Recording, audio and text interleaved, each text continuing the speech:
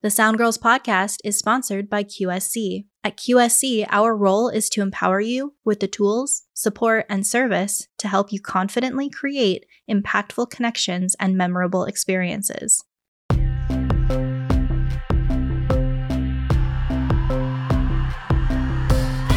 You're listening to the Sound Girls podcast with Becky Campbell and Susan Williams.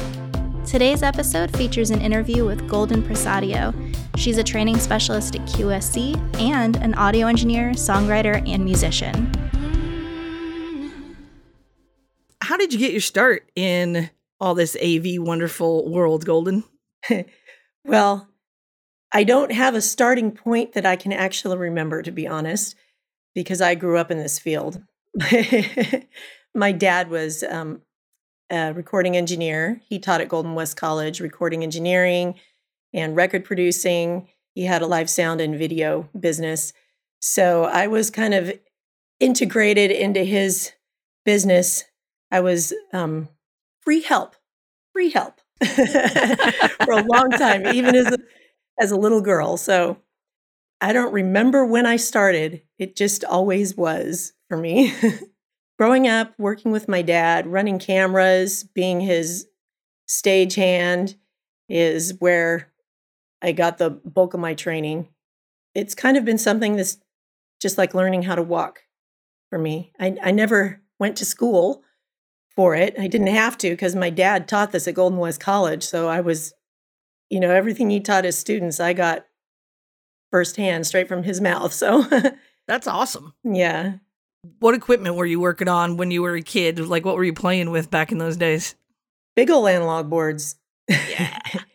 And Studer tape machines. Okay. Yeah. And here's the thing. I grew up working in his field, but my passion, I'm going to actually back up a little bit because while I was growing up, I was also in gymnastics.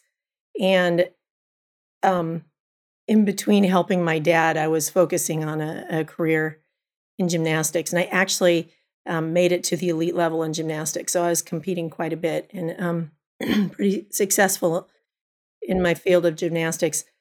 I always had this goal to be in the Olympics, but fell short of that when I sustained a knee and back injury. And it was during that time while I was recovering from those injuries that I discovered, a gift that God had given me in music. And I previously just didn't have any idea because I was so focused on gymnastics. But I started pursuing that and taking piano lessons and just watching every move that musicians would make as I would work with my dad, and especially as I was behind camera, making all these videos, watching their every move and all. But I had a really cool opportunity in the summer of 1992 to go on tour with the Continental Singers. This is a full brass and band style with a choir tour that I had done. But with the Continentals, we traveled all over the world for that summer. And it was just one of the most amazing times. We traveled all over the States. And then we ended up at, guess where? The Olympics. So I did make it to the Olympics. Yes. That's awesome. My passion as I got into the music world, and I consider engineering part of the music world because we are part of the band. Yeah. But as I was diving into the music world, I wanted to be the musician. I wanted to be out there singing and playing. I was somewhat moderately successful at that. I had connections, obviously, with my dad doing what he does to do some stuff. We made a really awesome record. Of course, my dad did an amazing job because that's what he does. I ended up going to Bible college, and things really took a turn in my life at that point because I met my husband. We actually got married the day after we graduated from Calvary Chapel Bible College. It was located in Twin Peaks at the time in the mountains. Nice. It was pretty cool. Wonderful. We got married the day after we graduated. And from there, everything pretty much changed for me. My focus musically and what I wanted to do with that. And we ended up, my husband and I, for years, touring, the two of us, as a musical duo, leading worship in churches and doing music at Christian festivals and so on and so forth. And then 5 years into that, I got pregnant. And amazingly enough, that didn't change a whole lot. I remember touring, being pregnant with my first Avalon, and it didn't slow us down too much. I had Avalon, and we didn't need to take much time off. We just took her with us, and we kept on going. Can I interrupt you just for a second? Does Avalon's name have something to do with an audio piece of gear? I thought you might ask that. No. Not Avalon gear. Avalon Catalina. Okay, just making sure. Avalon Catalina Island is where Michael and I first told each other that we loved each other for the first time. And we actually, while we were sitting there on the island, we looked at each other and said, when and if we have a girl, we will name her Avalon. Aw. So That's awesome. Beautiful name. that's how we came up with Avalon. Sorry, I had to interrupt a little bit. I was like, wait, like an Avalon? Because my brain lives in that audio world like the rest As of I see Avalon gear, I send pictures of that to Avalon. She thinks it's cute. It's awesome. All right. Sorry for interrupting you. I just had to ask. Go ahead. Continue. Oh no, not at all. Well, 9 months later, I discovered that I was pregnant again. And I love this part because we went to the doctors. Michael's holding our little girl. I'm getting my ultrasound, and I'm looking at the monitor going, that just looks a little funny. There's like 2 little things in there. And I was looking at the doctor, waiting to see the nurse practitioner, waiting to see what she was going to say. And she said, well, congratulations, you're having twins. Oh, God. Wow. And I kid you not, Michael almost fainted there in the doctor's office. So we had 3 kids in 16 months. That's insane. Bing, bada, boom, boom. We actually had a friend of ours come live with us for 9 months. We were able to still balance traveling with our kids, our 3 babies, on the road. We had a motorhome, and we just took them with us wherever we went. And that is a whole other story, all the amazing stories we have on the road with 3 little kids in a motorhome. We'll save that for another time. I bet. I bet there's some horror stories and some good ones. But my kids can pretty much say they've been in every state of the United States, and they were by the age of 1.5. So That's crazy cool. Yeah. Crazy cool. There did come a time when we started school, because I homeschooled them for the first part of their schooling, that we had to settle down. And we did. My husband was a pastor in a couple of Calvary chapels where we were living in the Menifee area in California. I kind of figured we're not making a whole lot of money doing music at this point anymore. So that's when I leaned back on my skills as an audio engineer. And at the time, we were going to Calvary Chapel of Costa Mesa. And I pitched to our lead sound person there, what would you think about taking me on as an engineer there? And it's funny because he had to think about it for a while. He always knew my husband and I as the worship leaders, the musicians, why would she ever want to do sound? Right. But in my mind, I'm thinking, okay, I got 3 kids. I got to make ends meet. So I was happy to really dive back into this arena and focus on it. So 3 days later, he called me back and said, okay, get over here. So that started my engineering at Calvary Chapel, Costa Mesa. Calvary Chapel, Costa Mesa at that point was a mega church. It was quite a large church. It was, that was when I was first broken into the digital audio world. We had a Digico up front of house and a Digico up in our broadcast room. Calvary Chapel, Costa Mesa also has a K-Wave radio. So one of those SD8s was sending a broadcast mix while we had an SD8 on the floor for front of house. But that was, when you go from the analog world to Digico, that is like one big jump. Yeah. Yeah. Yeah. And that was early on in Digico world too, wasn't it? Very, very early on. We were like one of the first ones. Were you on part of those Digico consoles? Our church was a feature in their magazine because we were like one of the first. We were one of the first churches that got them. Wow. I think I remember reading some of those articles because I was in Megachurch World in Orlando at the same time that you were, and we went the Allen and Heath route. So we went from, Midas XL4s to Allen and Heath, and I got thrown in like over the weekend on one, and then in our broadcast room we had a Euphonic System 5. I don't even know what that is. That just blew my freaking mind. Like I couldn't even wrap my head around that thing. It was just ridiculously cool. But yeah, it's a lot. It was a lot. And then they crashed a lot back then.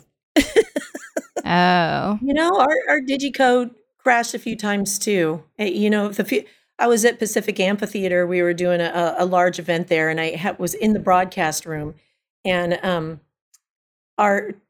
one of our tech guys tripped over the power cord of my board, and it was so dumb. I should have totally taped it to the wall. It unplugged just for a second, and we quick plugged it back in, but the board never recovered after that. It was so screwed up. The routing was just all over the place. I should have gone. Me and our other tech guy, we tried to rescue the mix, but when the board's had a power outage like that, it just doesn't recover very fast. We should have just told our K-Wave director, you guys cut to commercial for a second, let us reboot, and then we'll get going again. Yeah. That was one of my big audio mistakes. That was where I cut my teeth in the digital audio world, and it was just fascinating to me, the flexibility in that console. And then I got to thinking, wow, somebody could really mess up everything with this much flexibility. I loved my years working at Calvary. We worked with a bunch of famous bands. The worship leader at our church that time was John Wickham, and his son is Phil and Evan, Phil Wickham. So I've mixed them. I have mixed him before, but my big claim to fame is I babysat them. I babysat them for a while. So I did a little run, I think, with Phil. We did about 6 shows in Florida. I think my crew did with Phil. I don't even know when it was, 10 years ago, maybe. Yeah, it's been a pleasure watching him grow from, a little kid to where he is now. And yeah, it's so cool. Both he and his brother Evan are such amazing songwriters and just totally committed to serving God. And I love that about their hearts. So that was all pretty cool. After Calvary Chapel Costa Mesa, things changed after Pastor Chuck, our senior pastor, died. And eventually we moved on, my husband and I. I started working at St. Andrew's Presbyterian Church in Newport Beach.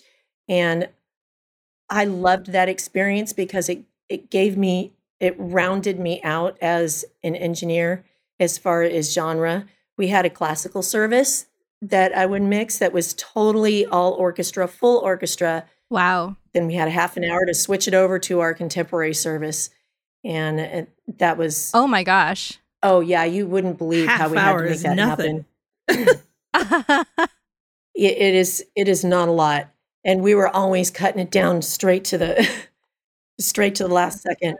I bet. I was going to say, I've been telling people this for years. Like, if you want to learn how to do pretty much everything, go work in a church for a little while.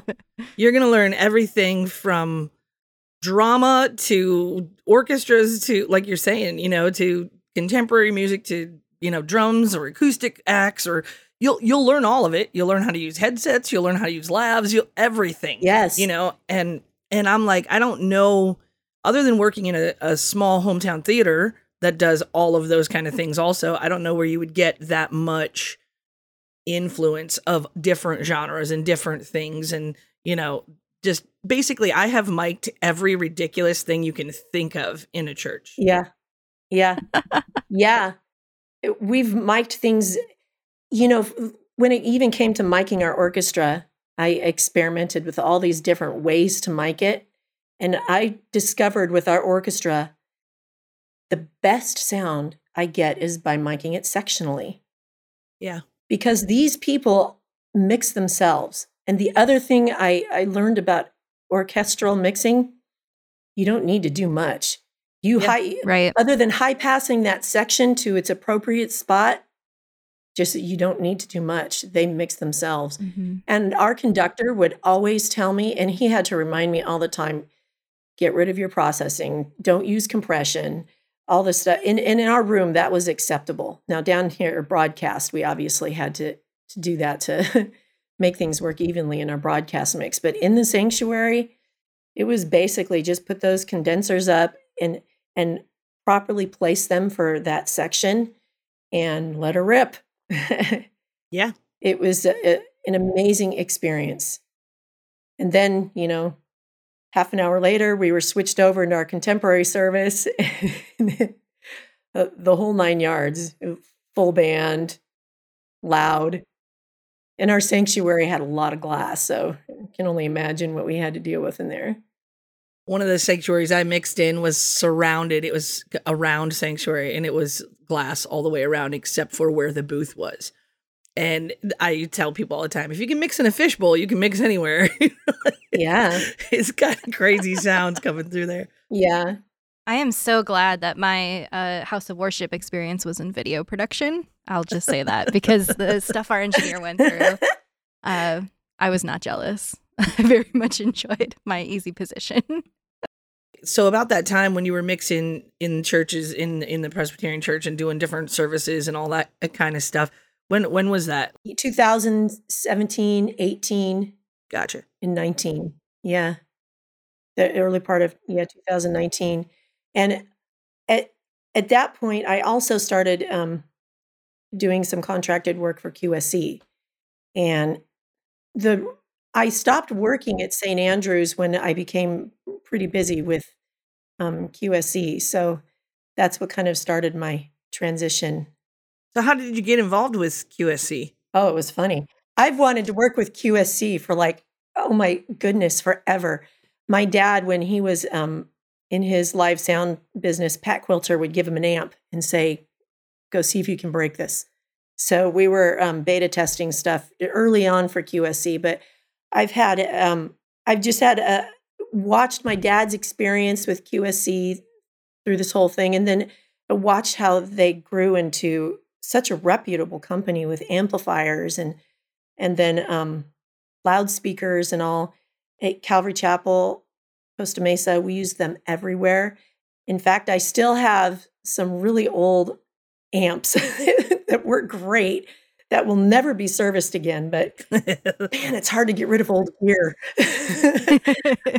Dude, some of those old QSC amps are like the heaviest thing in the world. Yeah. But I still have some too. I have 3 at my house because I don't know why. No, why? It's hard. It's like my guitars. You can't, I don't care what shape that guitar is. I can't get rid of it. Audio gear is like the same thing. My garage has so much antiquated audio gear, but I love it. They're my babies. Yeah. There's something about it, right? Yeah. Yeah. When QSC, man, I started using their amps a long time ago, but the thing that blew my mind the most about them was the QSYS system when it came out not too long ago.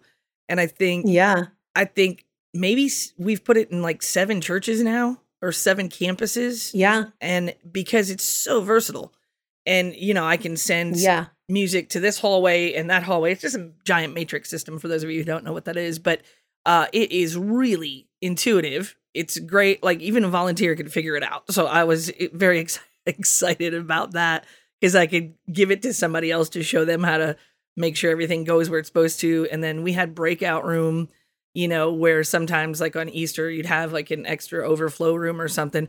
We could just send it through the system over to that room. And it was just easy peasy, Yeah. you know? And I was like, oh, Yeah. instead of running cable and doing all the things we used to do to have like a breakout room or all the obnoxious old school type stuff, you know?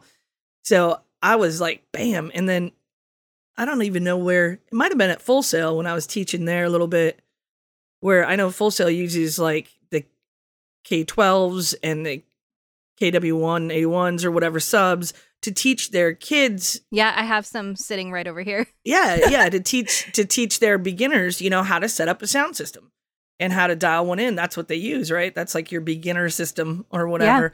Yeah. And so after I worked there and saw how easy that was and how great they were, I'm like, 2,000 watts for a tiny little speaker? I'm in.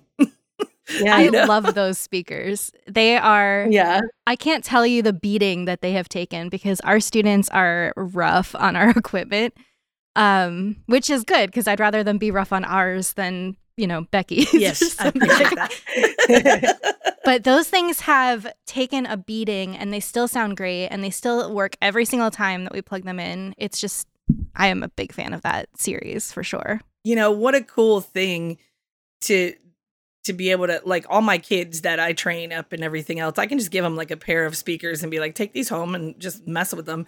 I haven't had anybody blow one up yet, knock on wood.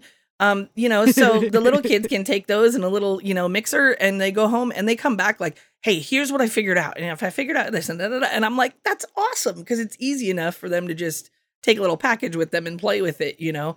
And now I get to send them out all over the place. So that's kind of fun. And the documentation is really good too. Yeah. Because they have like that printout that shows you different wiring options. Love Yes. that. We've made a bunch of videos as well. So I was just going to say, and now you can go watch Golden on all the videos and learn all the things because she's training everybody. Well, teaching is one of my passions. I love to watch people's light bulbs go on when they have understanding in audio. And that's one of the things that I'm, as far as the church world, that I'm doing so much of is just imparting whatever knowledge I have to others so they can get their systems up and going and sounding great. And the truth of the matter is 95% of churches are going to be 300 people or less and working with sound volunteers who don't know much. QSC recently released a house of worship training that I put together that was specifically made for audio volunteers and also ministry leaders, because so often the ministry leaders are finding themselves in that position of having to get sound going and make things work. So it's been super helpful just to teach people the names of things, how to roll a cable, signal flow, how does signal flow work, and how does it arrive at the speakers, all very basic stuff. I remember we took a survey and we were trying to get feedback from people who took the course. And one of the guys who took the course said, the course is too easy.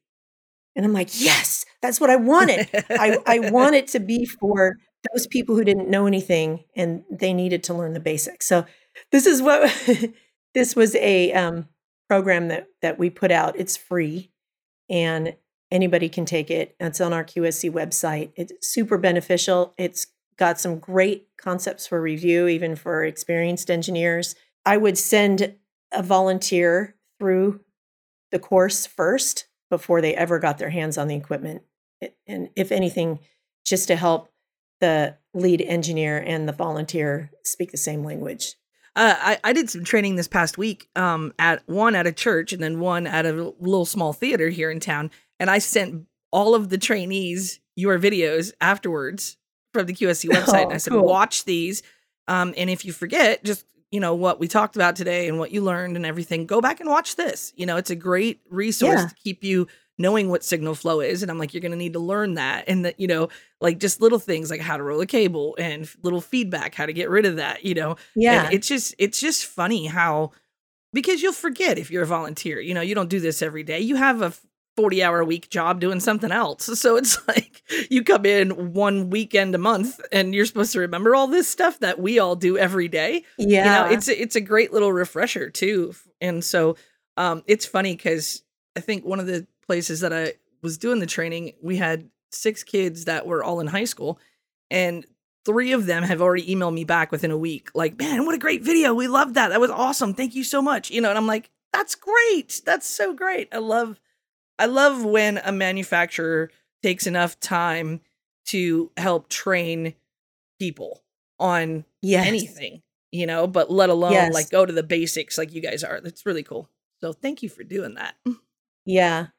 Thought leadership, in my opinion, is one of the most important aspects, especially being part of a manufacturer.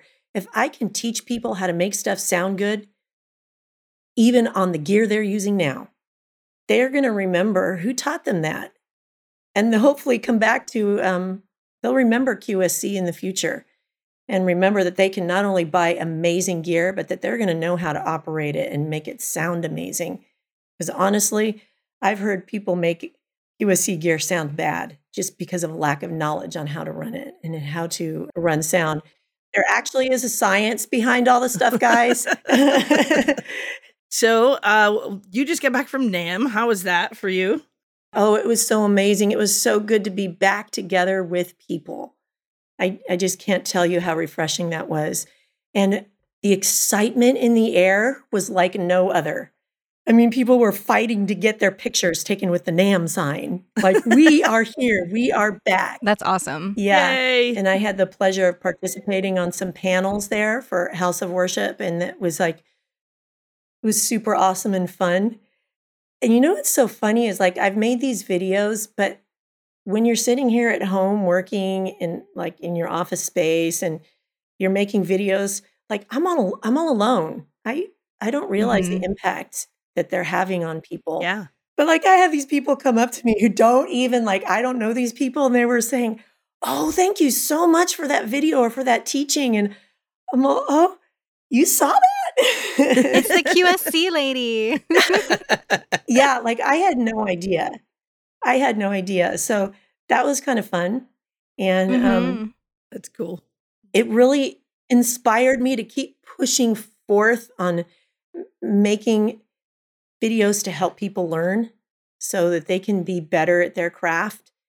Like I said, I'm absolutely passionate about that. So I was like inspired, keep doing it. Don't give up. Figure out ways to explain it that anybody can do it. I love the fact that, too, also that QSC is using you, a female, a woman, to do the training videos. Because when I was coming up, like, no women doing training anything. I didn't see myself anywhere. You know what I mean? I was like, oh, I'm just the only woman in sound that does this. And like every training video it was like the monotone, boring guy, right? Yes, for 25 years, and I learned a lot from all of those guys. I'm not bashing that at all. I mean, I've learned a ton from, Dave Rat videos. Like I'm a religious watcher of Dave Rat, so like I loved his YouTube channel. That was about the only thing I could find back in the day. But like, even so cool, that we're branching out. And I think like one of the trainees that I had last week, this young girl who her eyes were just like, boom, like wide open every time I was talking to her. And she was like, it's so cool that you're a woman and you do this. I love that. And I was like, yeah. And then when I sent your video, she was like, this is so cool. More women do this. And I was like, yes, girl, yes. I'm like so excited about it. So that, I don't know. I'm just excited that manufacturers are using women to do videos now too. And you do a great job at it. And I feel like me doing a training and you doing the videos, like, I feel like we just captured a kid, like we just. Yeah. Light bulbs. I love seeing the light bulb go on in people's minds. She's 16 years old, and all of a sudden she was just like, I just didn't realize I could do this. Mm-hmm. And I'm like, yeah. She goes, like, I know you go on tour and stuff, and I know this, but she's like, it just kind of hit me. And I was like, I could see it on her face. I was like, we got one.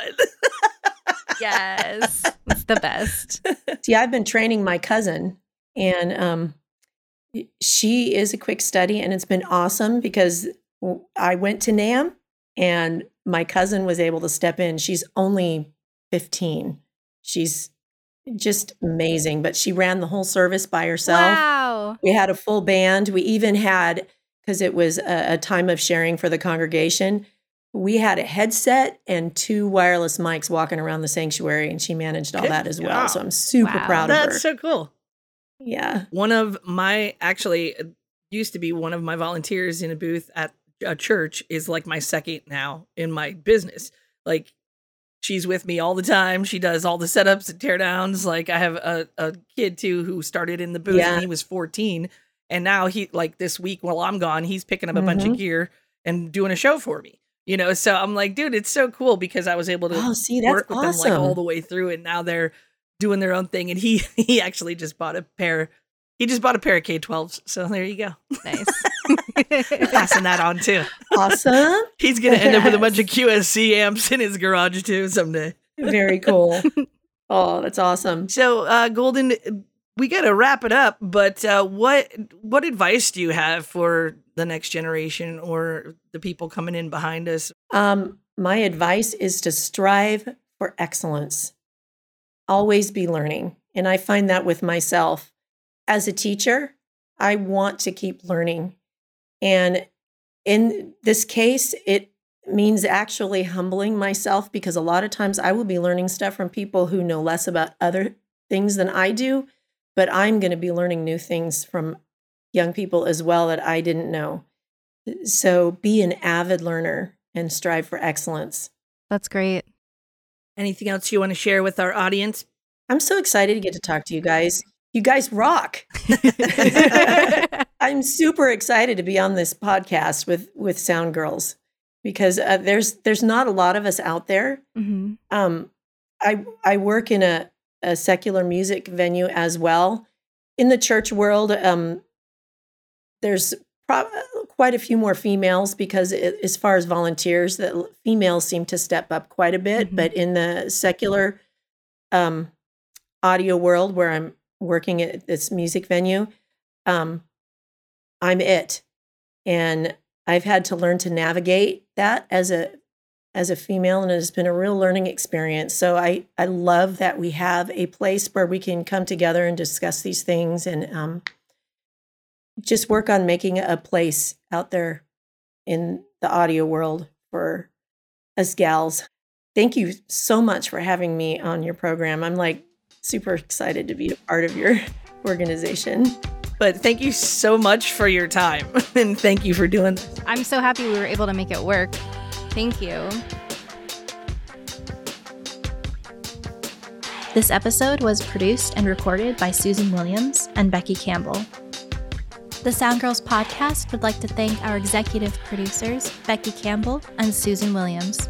This episode of the Sound Girls podcast was edited by Fendel Fulton. The Sound Girls Living History Project is a collection of oral history interviews that highlights the careers and achievements of women and underrepresented groups in audio.